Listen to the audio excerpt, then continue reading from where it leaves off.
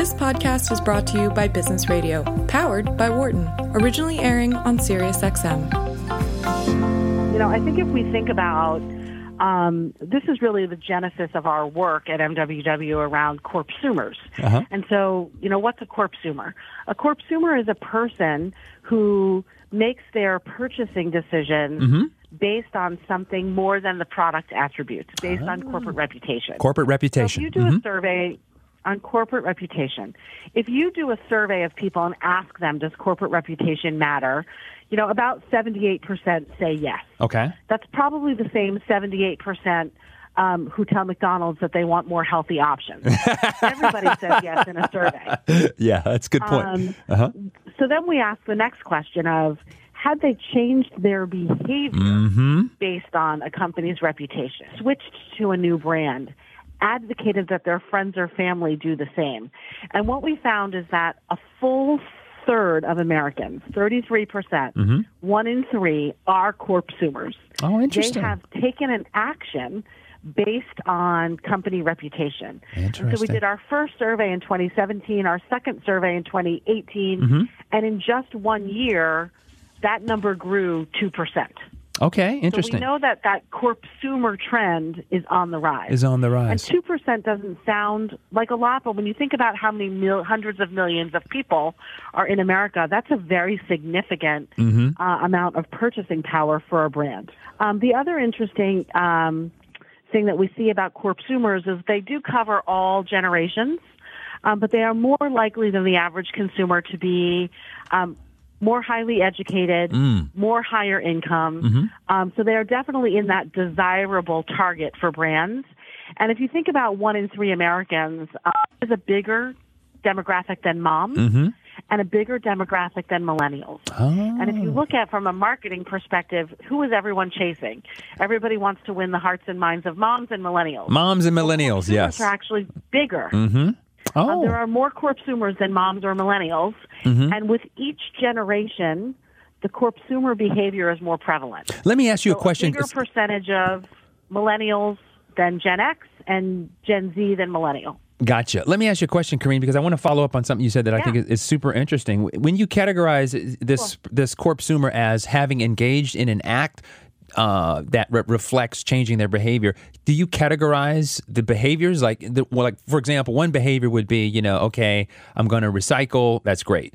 And I'm going to buy, or I like recycling, so I'm going to buy this product that I feel has a sustainable aspect of its DNA. Another one says, there are other behaviors that might be really hard to do that really reflect more of a willingness to inconvenience yourself, a willingness to put yourself in deficit to be able to hold up those values. Do you account for that, or are all corpsumers kind of seen the same? Well, so we didn't actually look at them changing their behavior in terms of how they use the product. We focused on the behaviors that are a direct outcome of the marketing process. Okay. Sales, brand switch, or brand advocacy. Gotcha. So they've either purchased a brand or advocated for a brand based on reputation. Gotcha. And so give me your sense of your intuition, Karine, about do you see those three aspects as all the same? Is switching your behavior equally as robust of an indicator of being a corpsumer as is, say, for example, being a brand advocate or something like that? How do you look at that? Is it all kind of the same kind of profile in terms of its level of importance? Well, if you look at what the challenges are today for marketers around the cost of customer acquisition and their ability or their efforts to extend and grow the lifetime value of a customer, all three of those things, purchase, loyalty, and advocacy, play into lowering the cost of acquisition and increasing the lifetime value. So I don't know that I would necessarily, different brands have different objectives. And so some may value switching more than advocacy or advocacy more than purchase. Interesting. But your point being, Karine, that these corpsumers are out there and there's an opportunity to speak to them if brands are smart. So how do you do that in an authentic way? Give me your top. That's great. Yeah, give me your best practice for doing this the right way, authentically. Yeah. So I think what we need to understand first is we know that they will buy, switch, or advocate for brands that share their values and that that stand for what they believe in. How does a corpsumer judge your company if they're not making those decisions based on the price of your product or the product attributes themselves, right? It's softer fabric softener or what are they looking for? The number one top of mind issue for corpsumers is their perception of how your company treats its employees. 81% of corpsumers said that's their number one criteria. Interesting. So telling your story, your employer brand story, which is a story that not every company thinks about telling. What we know about companies as employers, it's mostly negative, right? Right. We could all name companies we've read about in the news lately that people say are not a good employer. Undercover operations or employees writing op-eds about why they're leaving a big bank or an investigative piece about, a big online retailer and why they're a terrible employer. Now ask yourself, who do you know of as being a good employer? And how does that change the way you think about their products and how you feel about buying their products? Use Starbucks as an example. Okay. We know that every employee has health care, no matter how many hours they work. We know that their employees get access to online college courses for free because they believe everyone deserves an education. Doesn't that make us all feel better to carry that $5 cup of coffee down the street on our way to work in the morning? Interesting.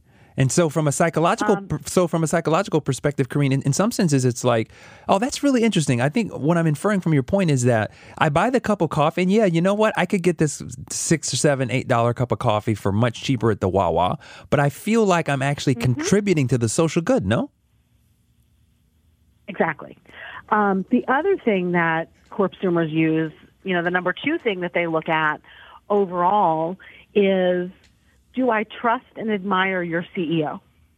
Oh, interesting. So if you think about the companies, let's use Starbucks again because we keep using them as an example, right? Howard Schultz is a household name. And so visibility and a feeling of knowing your CEO contributes to the corpsumer having trust in your company and wanting to buy your products. One of the great opportunities available to brands today is the platform of social media and how social media can make large groups of people feel like they know you, right? So if you're a CEO who's active on social, that can go a long way. Look at all the tech CEOs. Look at Jeff Bezos. Look at Michael Dell. Look at Tim Cook of Apple and Steve Jobs before him. Bill Gates. These are all CEOs who are very active in social media, who blog and tweet and do all of those things. It makes us feel like we know them the same way that we feel like we know celebrities who come into our homes on the television or, we read about in People magazine. When I started in PR, it was very hard to develop a connection for people with a CEO. Your only option was to do, lots of mass media and lots of speaking engagements. But today, you can do the traditional things like being in the media and doing speaking engagements, but you can also be active in social and create a conversation directly with your customers. Interesting.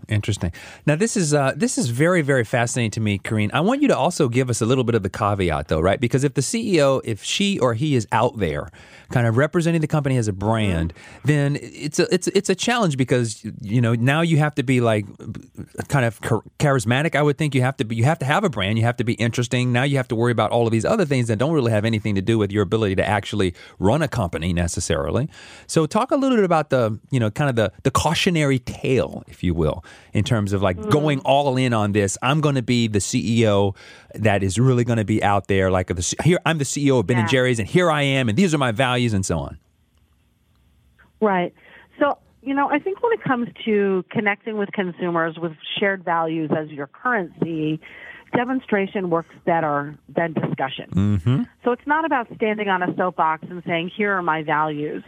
And if you look at the leaders who do it most effectively, what they do is they give consumers and their customers insight or a glimpse into what it's like to be the leader of that organization and to run that company. Interesting. Okay. It's not really about, beating your chest, because that certainly sets you up for people to have questions, or the minute something goes wrong, you have a big target on your back.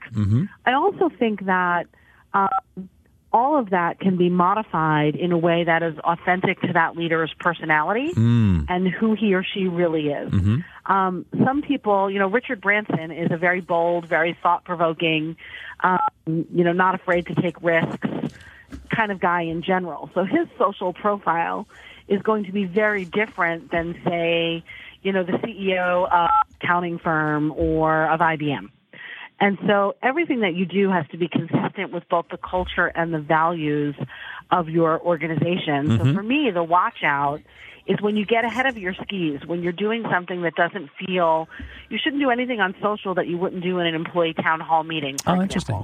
Right. And so as long as you're consistent with your culture and your values, I don't really think there's a cautionary tale. The cautionary tales come from trying to perform versus authentically communicate. And so I think what I really like about that advice to CEOs that are going to attempt to do this, Kareen, is that you have to you let the world come into your life as a business leader, as a thought leader, and you through your own this is who I am authentically, you show your values in terms of how you run things, right? And it's much more organic that way. It's much more it feels more real that way, right? And it's also about, I always say doing the right thing is always the right thing. And so we did a study around the holidays as a follow-up to this, where we asked consumers about their intentions for holiday shopping. And 93% of them said they would purchase gifts for others from brands that had clear values. But here's the part that really caught my eye. 97% of consumers, so figure almost 300 million Americans, said they were more interested in shopping with retailers that closed on Thanksgiving Day. Interesting. And so all the backlash around, opening too soon for Black Friday, they told us that their number one priority is what kind of employer you are. And this is consumers putting their money where their mouth is, saying, I don't want to shop at someone that disrupts people's holiday time with their families by opening on Thanksgiving. I'll opt to shop at someone who was closed on Thanksgiving and opens on Friday. So the really interesting thing about consumers is they put their money where their mouth is. And so they make sure that they let their behaviors speak for those values, and because those values are so important to them, Kareen. And what I love about this approach is that if you can connect with the consumer based on their value system, that is a deep emotional connection. It's going to make it very hard for a competitive offering to come in and woo them away, right? Exactly. They're much more loyal. They are much more likely to influence their family and friends. And that's where their real value is, right? It's one thing for me to win your loyalty and your wallet. But when you influence your family and your friends to do the same, the benefits are exponential. And if we think about it, we all have that person in our circle, right? The person who says, this is the restaurant you should eat at this week. You should drink this wine. Don't drink that bourbon. They don't treat their employees well. Oh, interesting, right. Here's where we should go on vacation. And they don't do it in a way, they're just knowledgeable. And because you have relationships, you have shared values between you. So this person who does their homework and does the research and says to you, I would go to this destination on vacation over that destination, you trust them because you share values. It's the same with the brands. Interesting stuff. Kareen Winters, thank you so much for coming on our show tonight. It was a pleasure to have you. Thank you for having me. Listeners, if you want to learn more about consumers, go to mwwpr.com or follow them. MWW.com or follow them on Twitter at MWW_PR.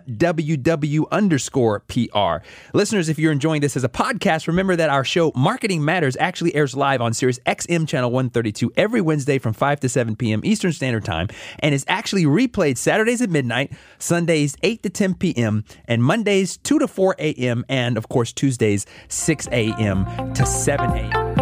For more insight from Business Radio, please visit businessradio.wharton.upenn.edu.